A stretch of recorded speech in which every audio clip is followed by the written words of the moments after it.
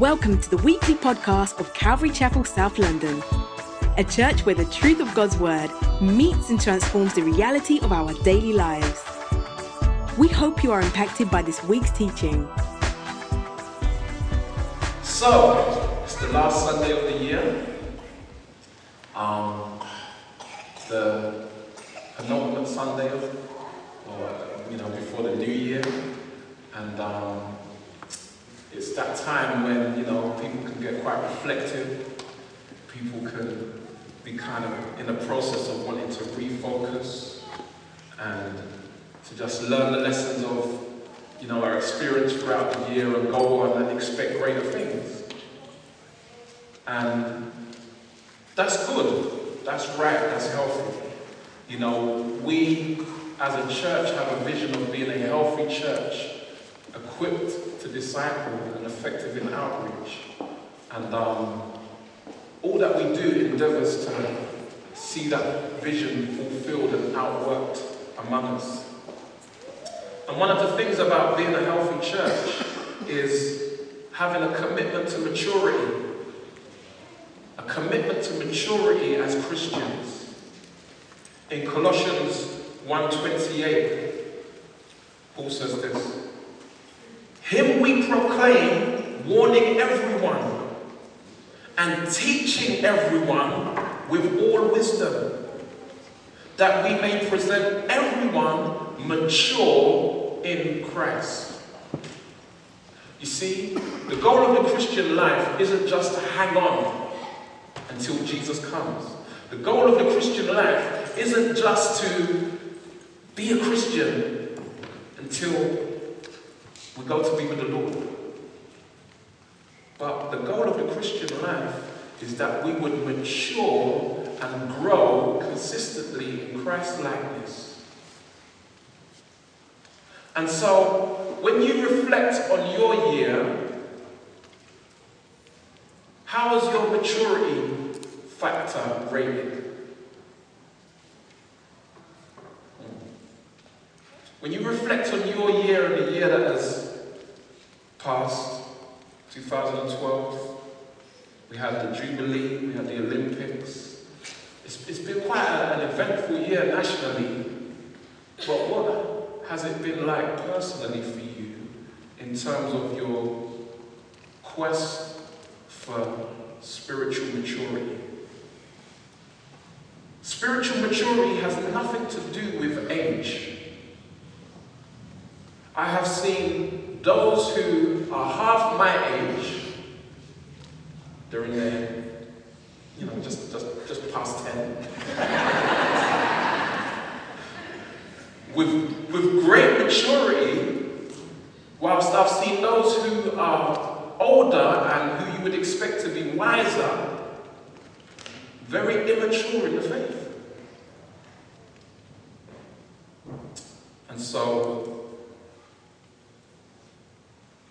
as you consider what your maturity factor has been like throughout the course of the year, you might think about a number of different challenges that you've faced that may have hindered you from being in that place that you would desire to be now looking back.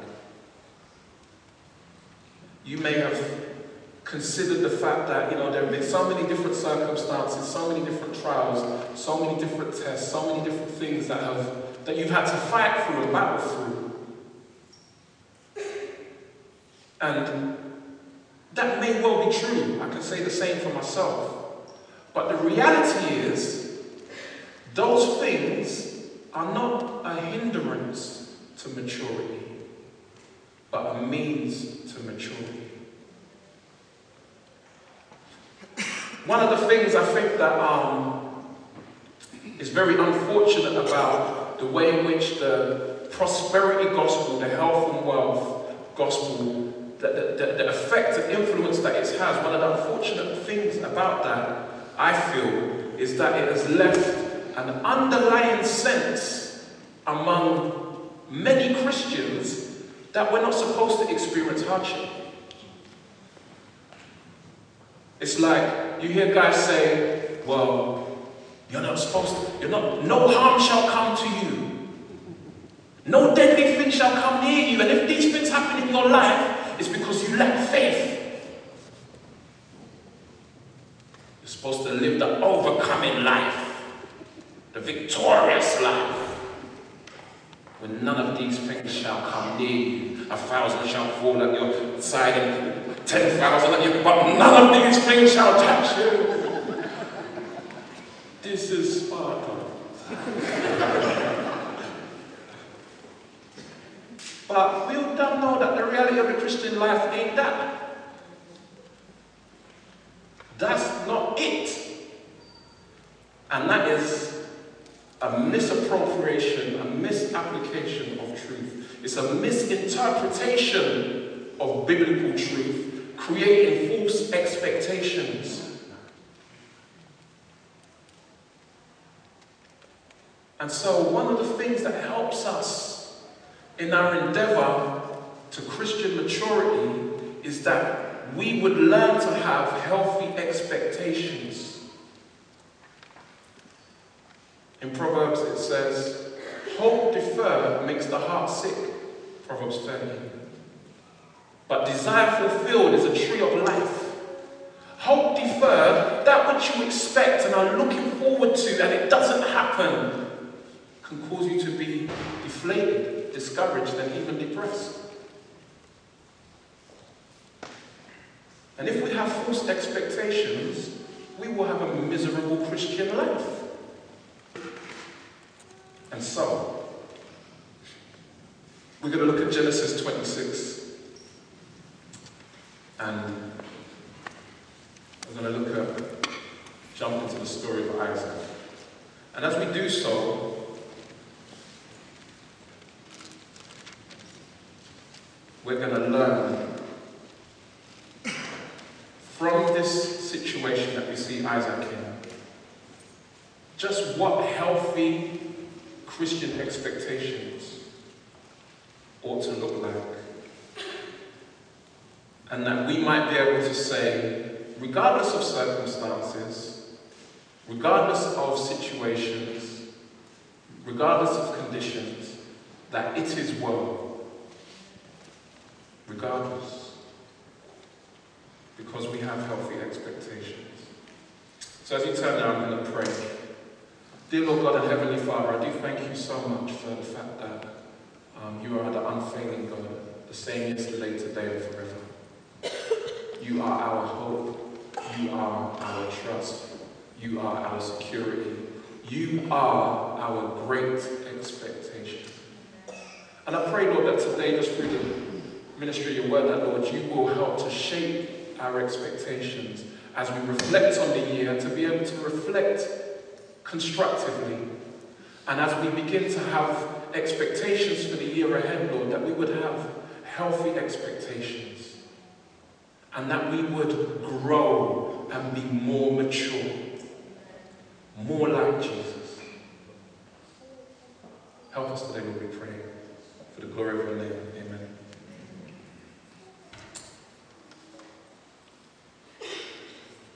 So Genesis 26. Now, in this chapter, and I'll break it down as we go through, we'll see Isaac experience 5 failings. He will encounter 5 failings. And yet, despite that, enjoy 5 expressions of God's favor. And if you don't remember anything else of this message, do remember that God's favor is in spite of us and in spite of failure.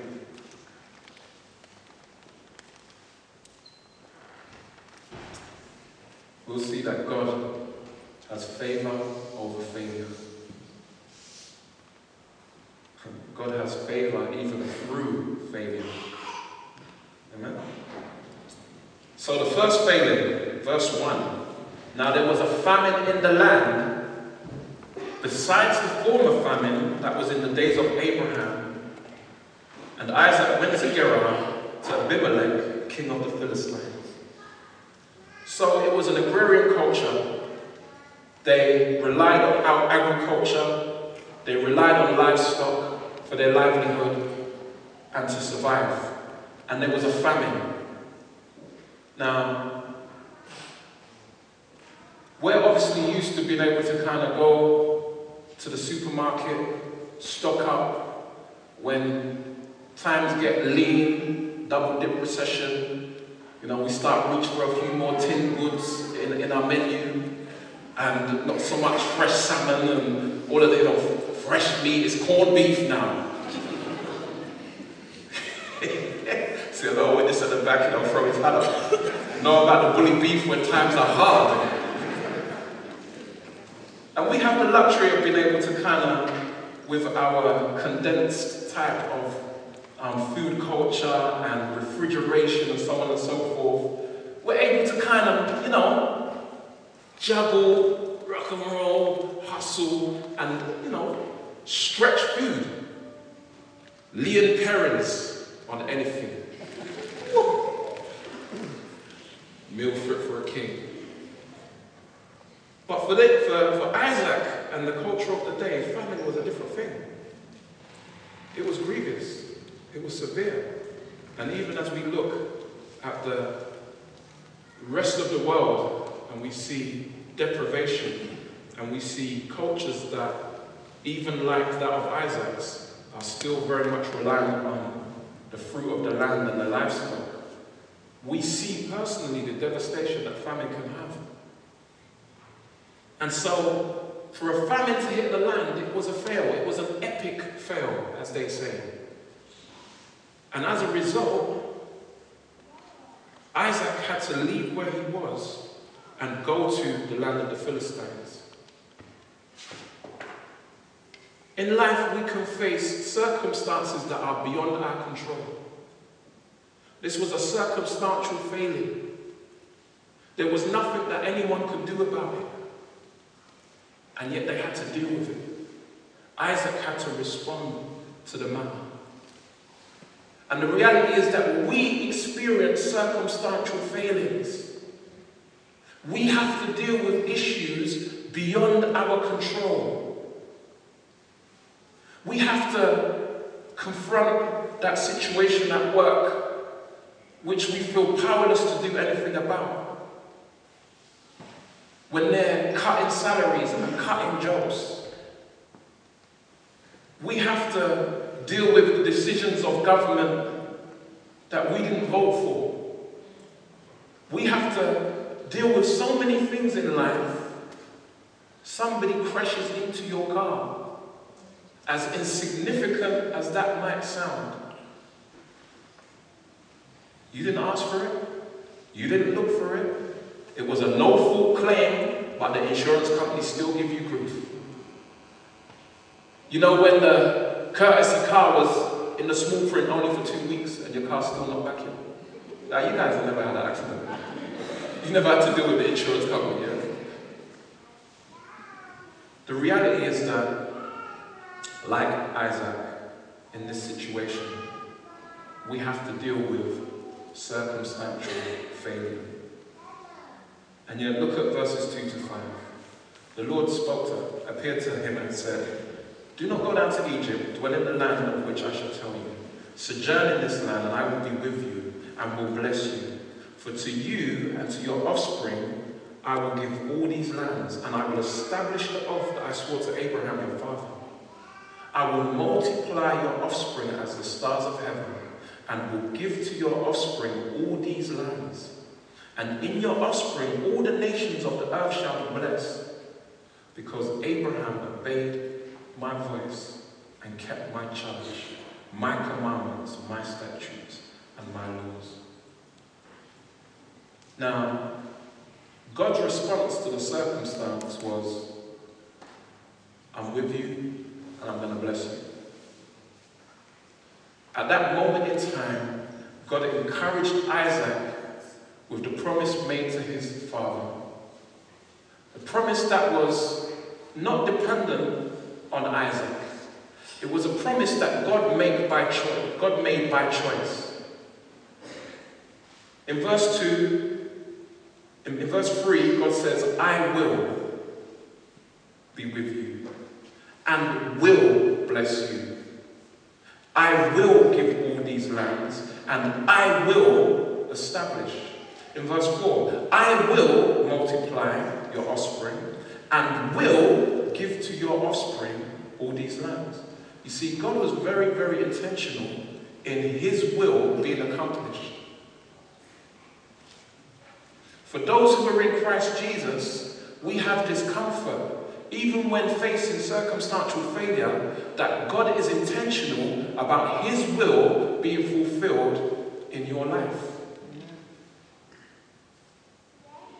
Despite you and despite the circumstances, because we know that God is greater than circumstances, right?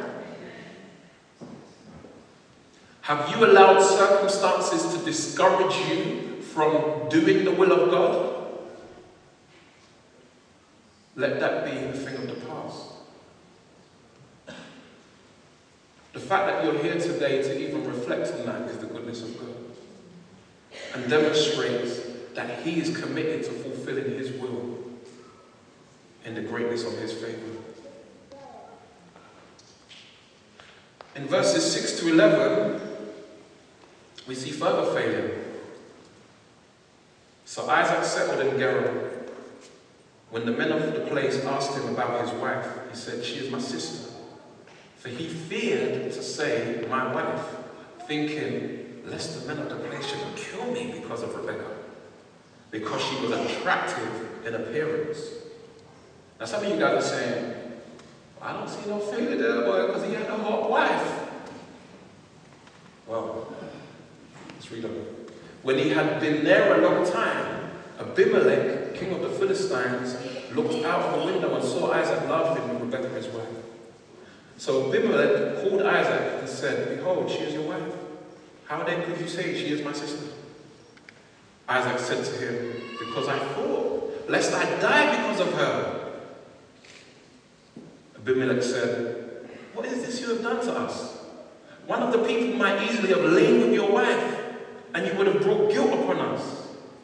So Abimelech warned all the people, saying, whoever touches this man or his wife shall surely be put to death. Now, Abimelech's been in this situation before. For those of you who are familiar with Genesis, you know that the same situation, or very similar situation, occurred with Abraham when it came to Sarah.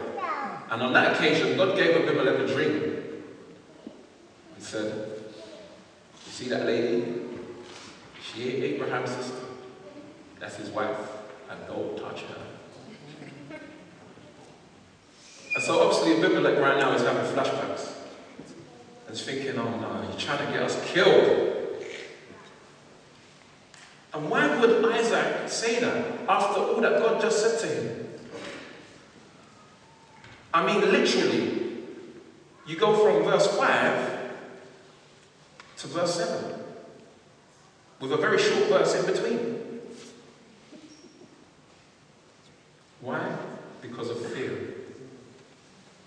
Because Isaac feared rather than had faith, rather than trusting God, and he failed. His faith failed him in that moment. He did not trust God. And he created what could have been a very sticky situation.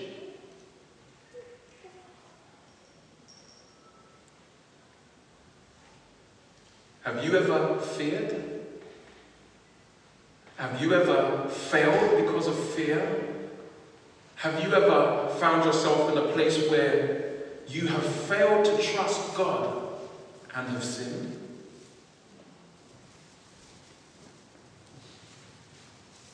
Maybe you were in a situation where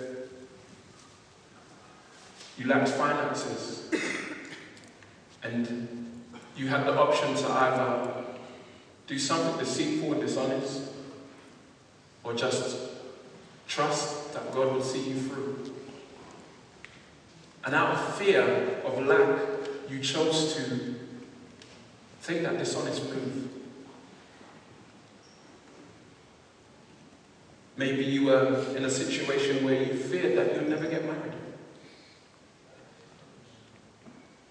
And so you chose to involve yourself with that person who you know in your heart you really ought not to. Even to the point of sin.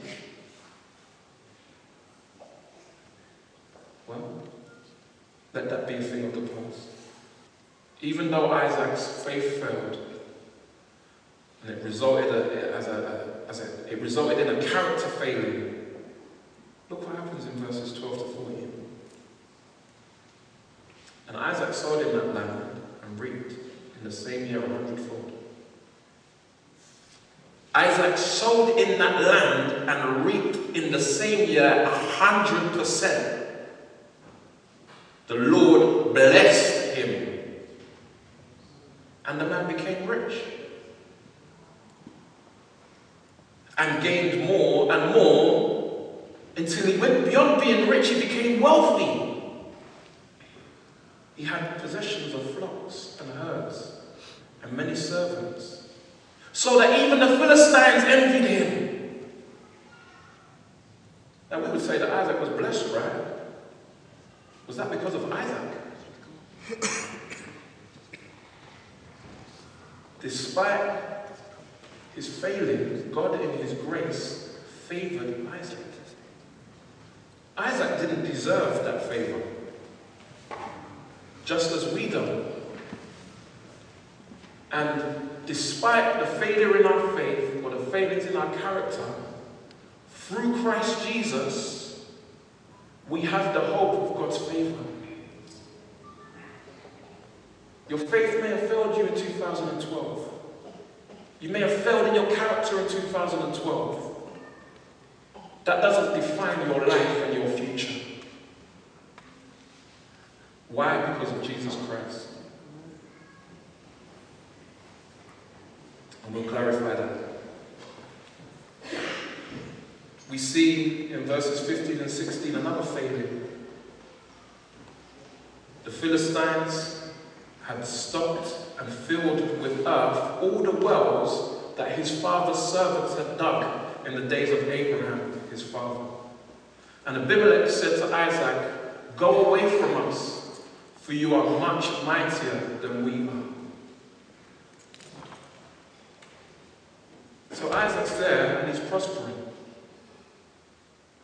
And as he visits the wells of his father Abraham, they've been blocked up. Now you have to consider how significant that is. In those days, wells were literally a life source. They didn't have plumbing, they didn't have mixer taps from MFI. Wells were it. That's where they got their water from. And there were two types of wells. The most common types of wells were basically just like water tanks that were dug down deep, some even up to 125 feet deep. And they would catch the rainwater during the rainy season, and it would be percolated through the rock, often limestone rock, so it's kind of filtered as it gathered, and it would just fill up.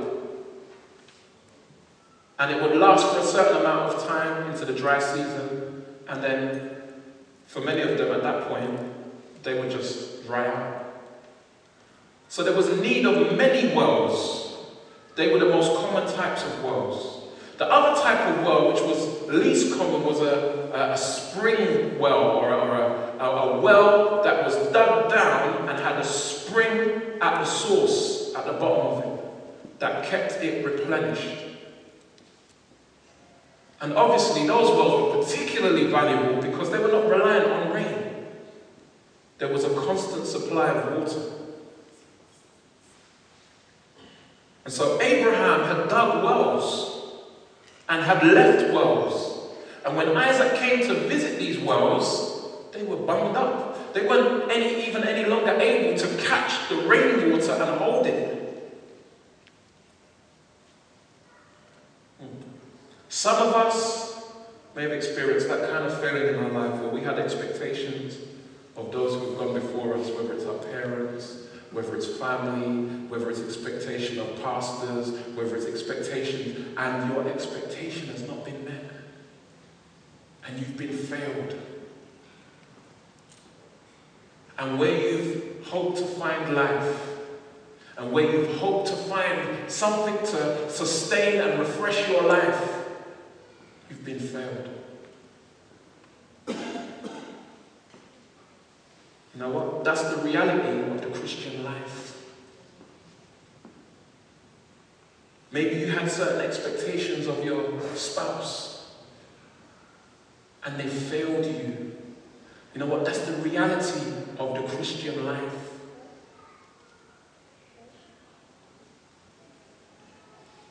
Things got worse for Isaac. Abimelech ran him out of town. We're intimidated by you. We're threatened by you. We can't take how blessed and prosperous you are. You know what? You need to go. Abimelech, who had entered into covenant with Abraham, who had shown kindness and favor to Isaac, now turned against him. Anyone ever turned against you? Anyone who you had enjoyed a good relationship, all of a sudden started isolating you, cutting you off, talking about you behind your back, feeling threatened and intimidated by you for whatever reason. Maybe for no reason. It's the reality of the Christian life.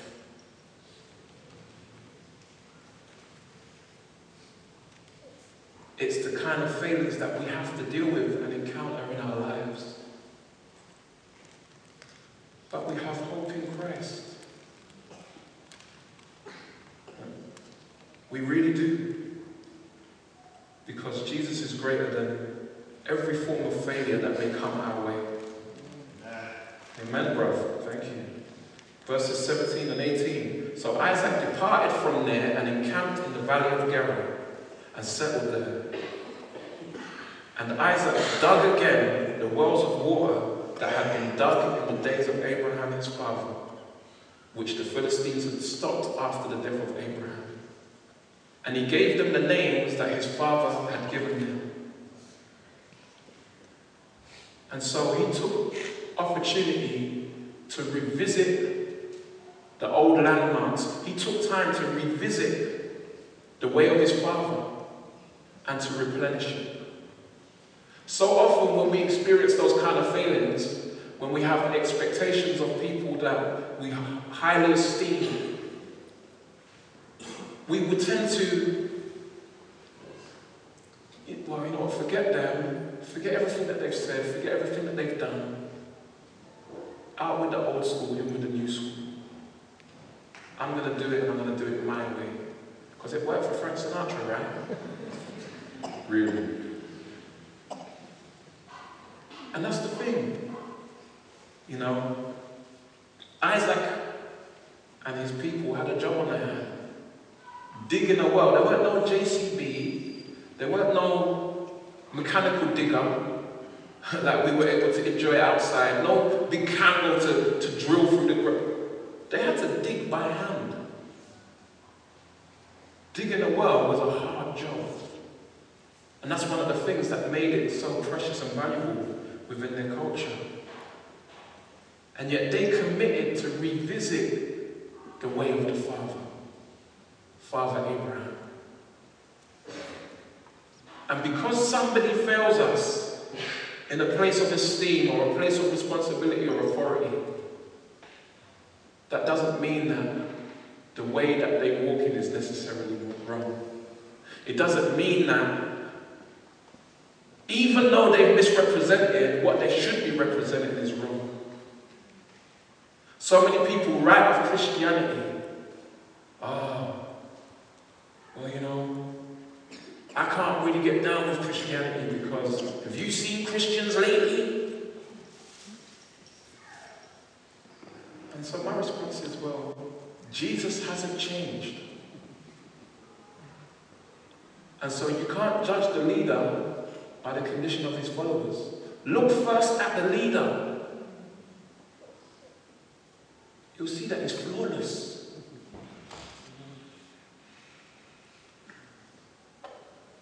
And so let us not make that mistake.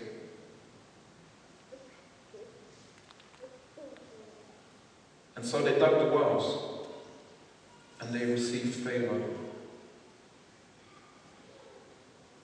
And yet we see in verses 19 to 22 that as they sought to progress, they experienced further failing of a relational nature. Verse 19, but when Isaac's servants dug in the valley and found there a well of spring water, the herdsmen of Gerar quarreled with Isaac's herdsmen, saying, the water is ours. So he called the name of the well Esek, because they contended with him. So there was relational contention. That's what Esek means, contention.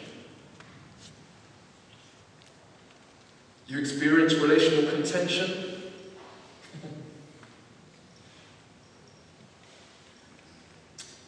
Well, you're in good company. The people of God throughout the ages have had to deal with that, and it is a part of the Christian life. Verse 21, then they dug another well, and they quarreled over that also. So he called its name Sitnah. And Sitnah means enmity or hostility. So this contention grew from an event to an ongoing experience, where there was now this hostility going on. The Christian life can cause us to encounter great hostility. Sometimes because we are Christians. Jesus said, blessed are those who are persecuted for righteousness' sake. And I'm sure there are many of us who've experienced that persecution that comes because we've represented righteousness. Even from other Christians. And you were surprised and you were shocked. But this is part of the Christian life. This is the reality that we ought to expect. And yet, we are constantly able to be encouraged. Because through Christ Jesus, God's favour is upon us. So in verse 22, and he moved from there and dug another well, and they did not quarrel over it. So he called its name Rehoboth, saying, for now the Lord has made room for us, and we shall be fruitful in the land. And so Isaac learned to move on from contention and to move on from hostility. And you notice what he didn't do? He didn't turn around and throw mud. Literally, he could have tried to fill the wells up. Whilst they were sleeping, whilst they were unguarded. Okay, so you want beef? Trying to fight over the well that I dug? Cool. All right, don't worry. You go to sleep, man. It's all good. Don't worry. It's all good. It's all good. In the middle of the night. Fill up the wells. Too often as Christians, because we don't trust God and we don't trust Christ's favour upon us, we engage in mudslinging. Oh, you want to talk about me? Well, I can talk about you too. What that displays is a lack of trust in God's grace. It displays a lack of trust and an inherent insecurity because of not trusting in Christ. Sometimes people will drag our name through the mud, and you know what we've got to do? We just got to commit them to the Lord. Vengeance is mine, says the Lord. And not fight to vindicate ourselves and clear our own name. Because in doing so, we get our own hands dirty. We need to leave it, yeah? Keep it moving.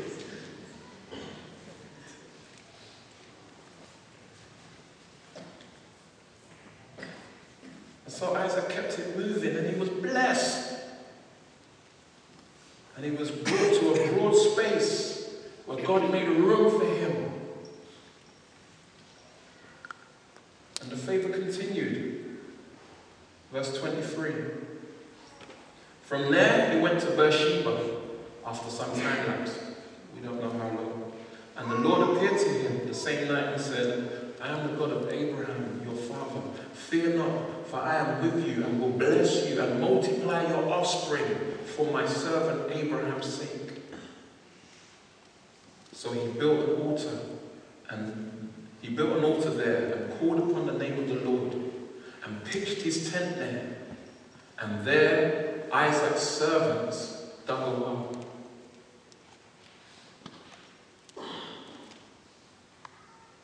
So they dug a well. Verse 26, when Abimelech went to him from Gerar with Ahuzzath, his advisor, and Phicol, the commander of his army, Isaac said to them, why have you come to me, seeing that you hate me, and have sent me away from you? They said, we see plainly that the Lord has been with you. So he said, let there be a sworn pact between us, between you and us, and let us make a covenant with you, that you will do us no harm, just as we have not touched you, and have done to you nothing but good, and have sent you away in peace. You are now the blessed of the Lord. And so he made them a feast, and they ate and drank. In the morning they rose early and exchanged oaths, and Isaac sent them on their way, and they departed from him in peace. Now, it's funny how when we leave it to the Lord is able to bring around that very resolve that we so desire. When we leave it to the Lord and we allow his favour to rest upon us as we trust in him. In Proverbs 16:7 it says, when a man's ways please the Lord, he makes even his enemies to be at peace with him. So Abimelech realizes that, you know what, he can't fight against God. And he comes to Isaac. It's like, you're blessed, bruv. Because see that the Lord is with you. And you know we never really done anything to you, right? Only good. And yet, Isaac's impression was, why have you come? Because you hate me. It's funny how people can see things differently in a situation, right? But the Lord sees the truth in every situation. And yet we see that Isaac was so secure in God's favour that he didn't hold any malice, he didn't hold any bitterness, he didn't hold any resentment, which he could have done. But so being secure in the fact that, you know what, if God be for you, who can be against you? You and God is a majority. The whole world could be against you. It don't matter.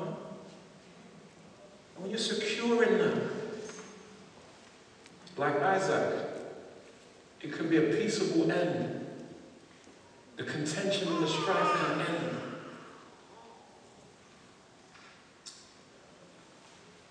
And so in verse 32, we see Isaac's servants. Remember, it was in verse 25, it said that Isaac's servants dug a well. Now watch. Verse 32, the same day Isaac's servants came and told him about the well that they had dug, and said to him, we have found water. You see, when they dug that well, they struck a spring pool. They struck spring water, non-rain reliant water that would be always available.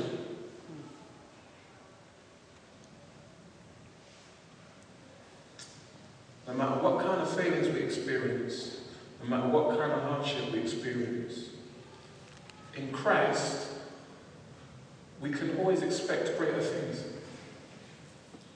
Because God is faithful. And as we trust in Him and rely upon Him and Him only, not even in our own ingenuity, our own ideas and devices, well, we will see life-giving water spring up and flow from our lives. And so God blessed Isaac. That was clear. In spite of Isaac, in spite of all the failings that he encountered, and through each of them, he obviously was challenged and yet developed in his character as he went through them. And yet we see in verses 34 and 35, just when you thought it was a happily ever after type of tale, when Esau was 40 years old, he took Judith, the daughter of Beeri, the Hittite, to be his wife, and Basemath, the daughter of Elon, the Hittite. And they made life bitter for Isaac and Rebekah. Just when you thought it was all over, gonna live happily ever after, roll credits. His son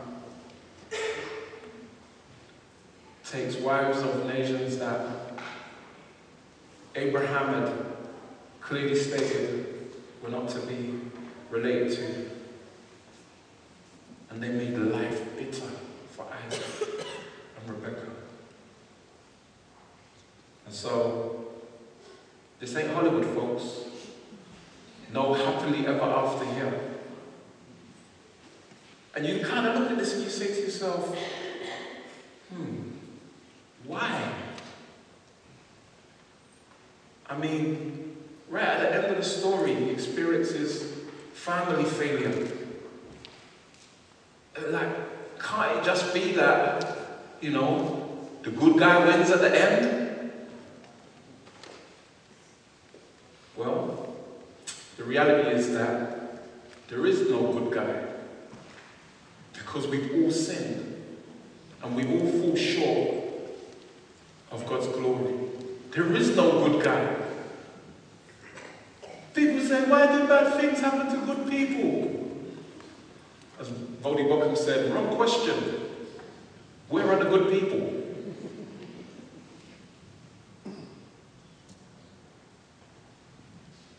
You see, the reality is that in our lives, not only do we find ourselves in a place where we should expect failure,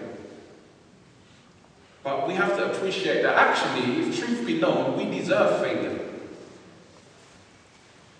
That's what we deserve from God. It's actually a miracle that any of us are here. Because if God were to withdraw His mercy, we would all get what we deserve. Wrath, flames. And it's because of God's goodness within Himself that He chooses to be merciful. And you say, but Isaac was blessed because of Abraham. But why did God choose Abraham? He chose Abraham because He wanted to. It was His choice. It was His grace. And so no one can lay any claim on God. You may have felt that God has failed you. Isaac sitting there thinking Esau is just a headache. He causes great bitterness to my soul. Why, God? And some of us have got children like that. When I say us, I say that in a generic sense. But some of us have got children like that. And they bring bitterness to our souls. And we may even feel, well, God, you failed me. Believe me, God has not failed you. And we see that as part of the Christian experience and as part of the Christian life, we will go through these things. And when we consider Isaac, we will see and learn A very, very valuable lesson in why. We recognize that Isaac was blessed, but was not to rely on those blessings. He was not to trust in those blessings. He was to trust in God. In fact, Isaac experienced and encountered difficulty because of his blessings. In verse 16, Abimelech turns around and says, "Go away because you are mightier than we are." It's because he was blessed. People think that money is the answer to all things. But even Biggie Small said, more money, more problems. Money isn't the answer to all things, and people idolize and worship money as if all I need is to just get that dough, stack that paper, get that P. I'll be set. I just need that football money. That 50 grand a week money. That's not even Premier League money. That's all I need.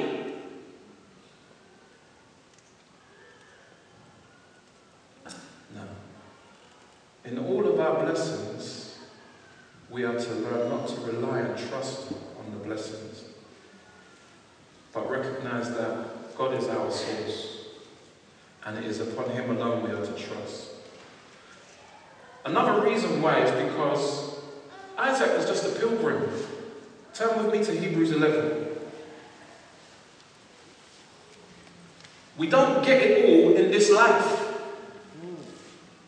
And our challenges and our failings and our adversity constantly remind us of the fact that, contrary to the popular prosperity gospel preachers, we don't get it all in this life. And we were never meant to.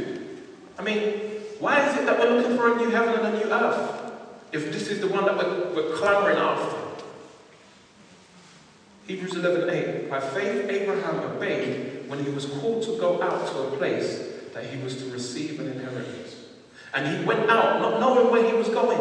By faith he went to live in the land of promise, as in a foreign land. Notice, in the land of promise, as a foreign land, living in tents with Isaac and Jacob, heirs with him of the same promise.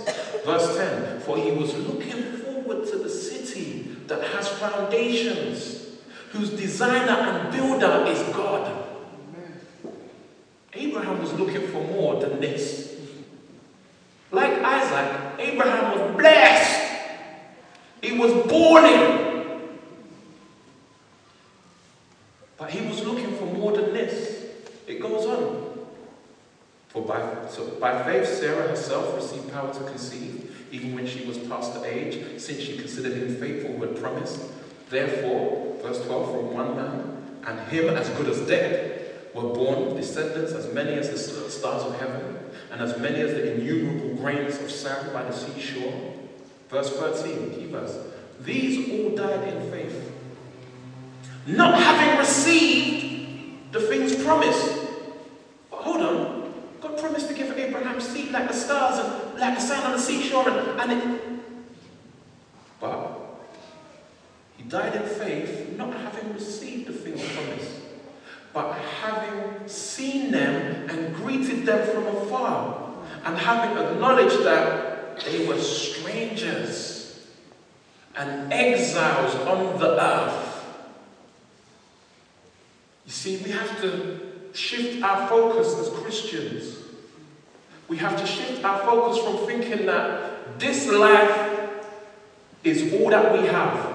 YOLO. You only live once. It's a lie. Unless you are dead in your sin. Then you only live once. And so like it says in the Ecclesiastes, eat, drink, and be merry. For tomorrow you die and it's done. And then comes the judgment. And so, you might be here living this life. If you're born twice, you die once. You're born once, you die twice. It's a little riddle for you. This life is not all that we're to expect. This life is not all that we're to be living for. Verse 14, for people who speak thus make it clear that they are seeking a homeland. If they had been thinking of that land from which they had gone out, they would have had opportunity to return. So it was just about good life and being with your people and living happily. Then just go back to Ur of Chaldees and chill with your family and be rich. And if that's what it was all about. But as it is, they desire a better country that is a heavenly one. Do you desire more than this? And when I say more than this, I don't mean more than your present condition in life. So you like a bigger house, you like a better car, you're not even trying to be greedy. You just want a bit more space to be able to hang your stuff in your walk-in wardrobe, maybe. And off-street parking and reduce insurance costs, right? And you just want a few of the simple things in life, you know? I'm not talking about that. Do you desire more than this? Do you desire more than all this world has to offer?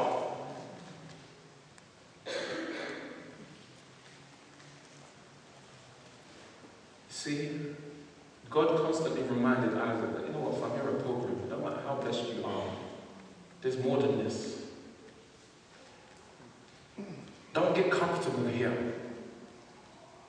This isn't your home. You were made for more than this. And for so many of us, we've ejected, like a scratch CD, we've ejected that mindset. And this life has become all. And so we're thinking about 2013, and we're thinking about progress. We're thinking about maturing our investments.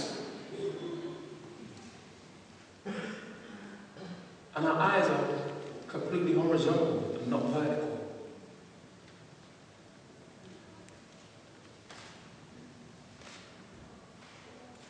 And so be encouraged. 2 Corinthians 1 verse 20 says, for all the promises of God find their yes in Christ Jesus. That is why it is through him that we utter our amen to God for his glory. We say amen, so be it, to the glory of God in Christ. Because through Christ we appreciate that we have the promises of Abraham. We are heirs and inheritors of the promises of Abraham. And the promises of Abraham, people like promote it like, yeah, Abraham was rich. He had riches. He had money. But Abraham knew that he was an inheritor of much more than this. And may we know, as Abraham's heirs, that we're heirs to more than all that this life has to offer us.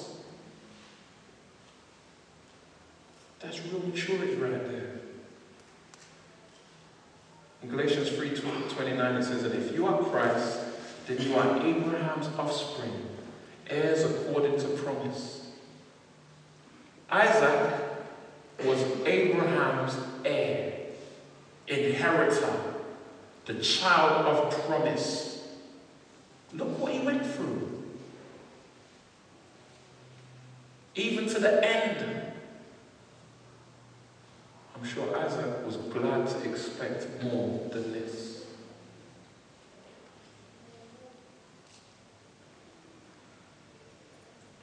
Even in the issues with the worlds, and it's like a picture to us. They say a picture is worth 1,000 words, and it communicates the reality of life. Contention, hostility, space. Wells were essential to their daily life, but remember this: Jesus is our well. Remember John chapter 4, and Jesus meets the woman at the well, and he says, "Let me have a drink now," because he had a Jamaican time like that still. And she was like, "How are you asking me for a drink? I'm a Samaritan." And Jesus says to her, "Listen, if you knew the gift of God and who it is that is saying to you, 'Give me a drink,' you would have asked him, and he would have given you living water."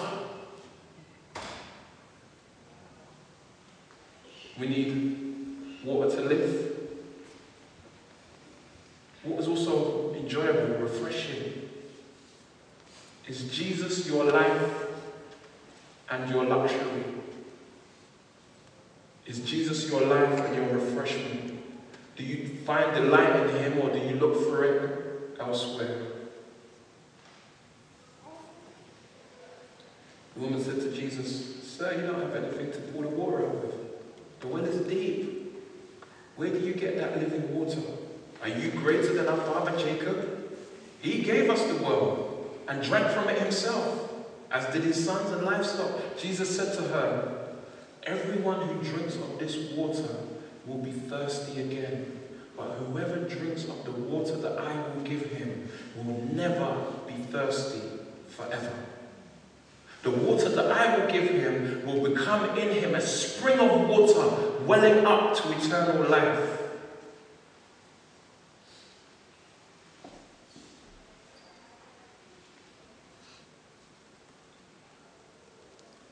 You see, the Lord offers us more than this, and it is found in Christ. He is our well, our source of life, our source of refreshment. He is our necessity and ought to be also our pleasure. It's all in Christ Jesus. And so, like the woman at the well, we're challenged to believe in Jesus, recognizing that even through faith in Jesus, we will experience and encounter hardships. And we will encounter failings in life. We will fail ourselves. We will fail God. We will fail others. Others will fail us. The system will fail us. But you know what? We don't have to walk with a victim mentality. Because we recognize that actually, we're the victimizers. Jesus died because of our sin. He was innocent. The only one innocent. And yet through him, we receive grace and life and peace. Eternal hope. So don't be discouraged by the failings of 2012. And in 2013, expect more. Expect God's favor through Christ. Expect God's blessing. But most importantly, expect more than this world has to offer. Amen? Let's pray. Lord, we do thank you so much for your word and for the way in which, as we look into your word, we're able to truly see your faithfulness to the people throughout the ages, and above all things, Lord, see your plan of the ages and recognize that the ups and downs of this life are merely temporary. And that as mature children of yours, Lord, we're to expect that. As mature children of yours, Lord, we're to recognize that actually you work by those means in our life. To bring about your will, to accomplish your will and your purpose. And yet, Lord, we pray that you would help us to mature, to lift our eyes from the horizontal horizon and to look vertically, to recognize that we're seated in heavenly places with Christ Jesus through faith. And Lord, I do pray for those who are here that have yet to trust in you, receive forgiveness of sin. I pray, Lord, that you would encourage their heart, Lord. We all deal with the reality of life. We all deal with the issues of life. If you ask most people, their desire is just to be happy. And we know that life doesn't readily offer that with any kind of consistency. Even when most blessed, even when most rich, we recognize that longing for more than this. And so, Lord, I do pray that we would drink from the well of Christ and be refreshed and live. As we step into 2013, Lord, I Pray, Lord, that you would help us through the challenges that we face, because we will face challenges. Help us, Lord. May your favor be upon us. May you strengthen us as a people through them, Lord. For the glory of Christ, I pray. Amen. Shall we stand?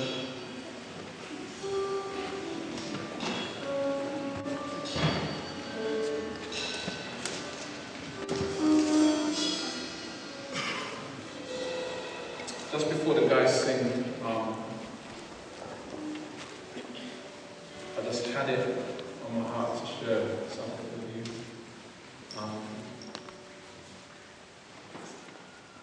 And maybe an encouragement. They may be an encouragement that regardless of what you go through, that you would persist, that you would continue, that you'd press on toward the mark of the upward call in Christ Jesus. There are going to be some challenging times ahead for us as a church. I tell you that now, even knowing to some extent what's going to be coming. Don't be discouraged. Don't be distracted. Trust in Christ. The race is not given to the swift or the battle to the strong, but to the one that keeps pressing on. I've seen casualties that have been lost on the way, like ships at sea that couldn't ride out that rough hurricane. To obtain, that's just the start of the game. For the real is that pain that you feel as you hold fast and try to maintain.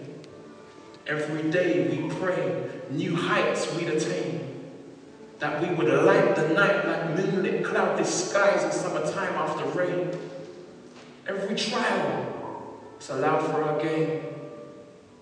All that can be shook is shaken, so the true fruit remains. Fires of purifier, flames of refinement, they purge the soul like gold. As we endure and we strive for the goal, and we know we don't travel alone. The Holy Spirit, the Paraclete, he be leading us home. And like a dog with a bone, and teenage girls talking on phones, you know that we won't let go. No, we won't stop. Don't you stop until it's over. Until you overcome and you see the face of the Son. Amen?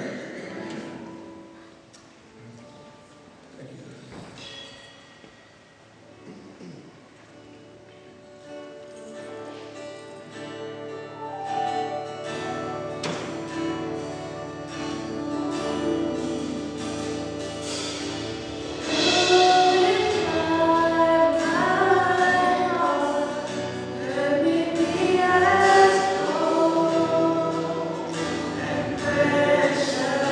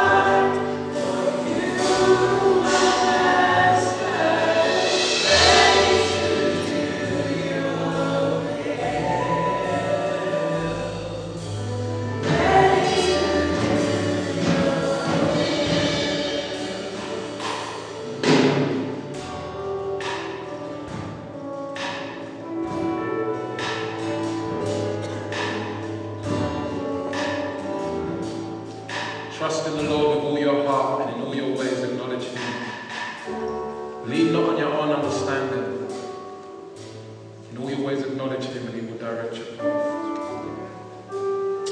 Lord, we thank you for your goodness towards us, Lord, and we just pray that you would strengthen us and sustain us, Lord, as individually and collectively, Lord, we just take that moment to reflect on your goodness towards us, your favour, Lord. And even as we learn from the failings of 2012 and we step into 2013, Lord, we know that we can't lose in Christ Jesus, that we are more than conquerors, that no weapon that is formed against us shall prosper, that all that rise up against us, Lord, will be put to silence, Lord. Lord, we know that we are able to do all things through Christ Jesus, who loves us. We thank you, Lord, for the precious promises that we have in you. Help us, Lord, as we grow and we move forward for your glory. In Jesus' name, amen.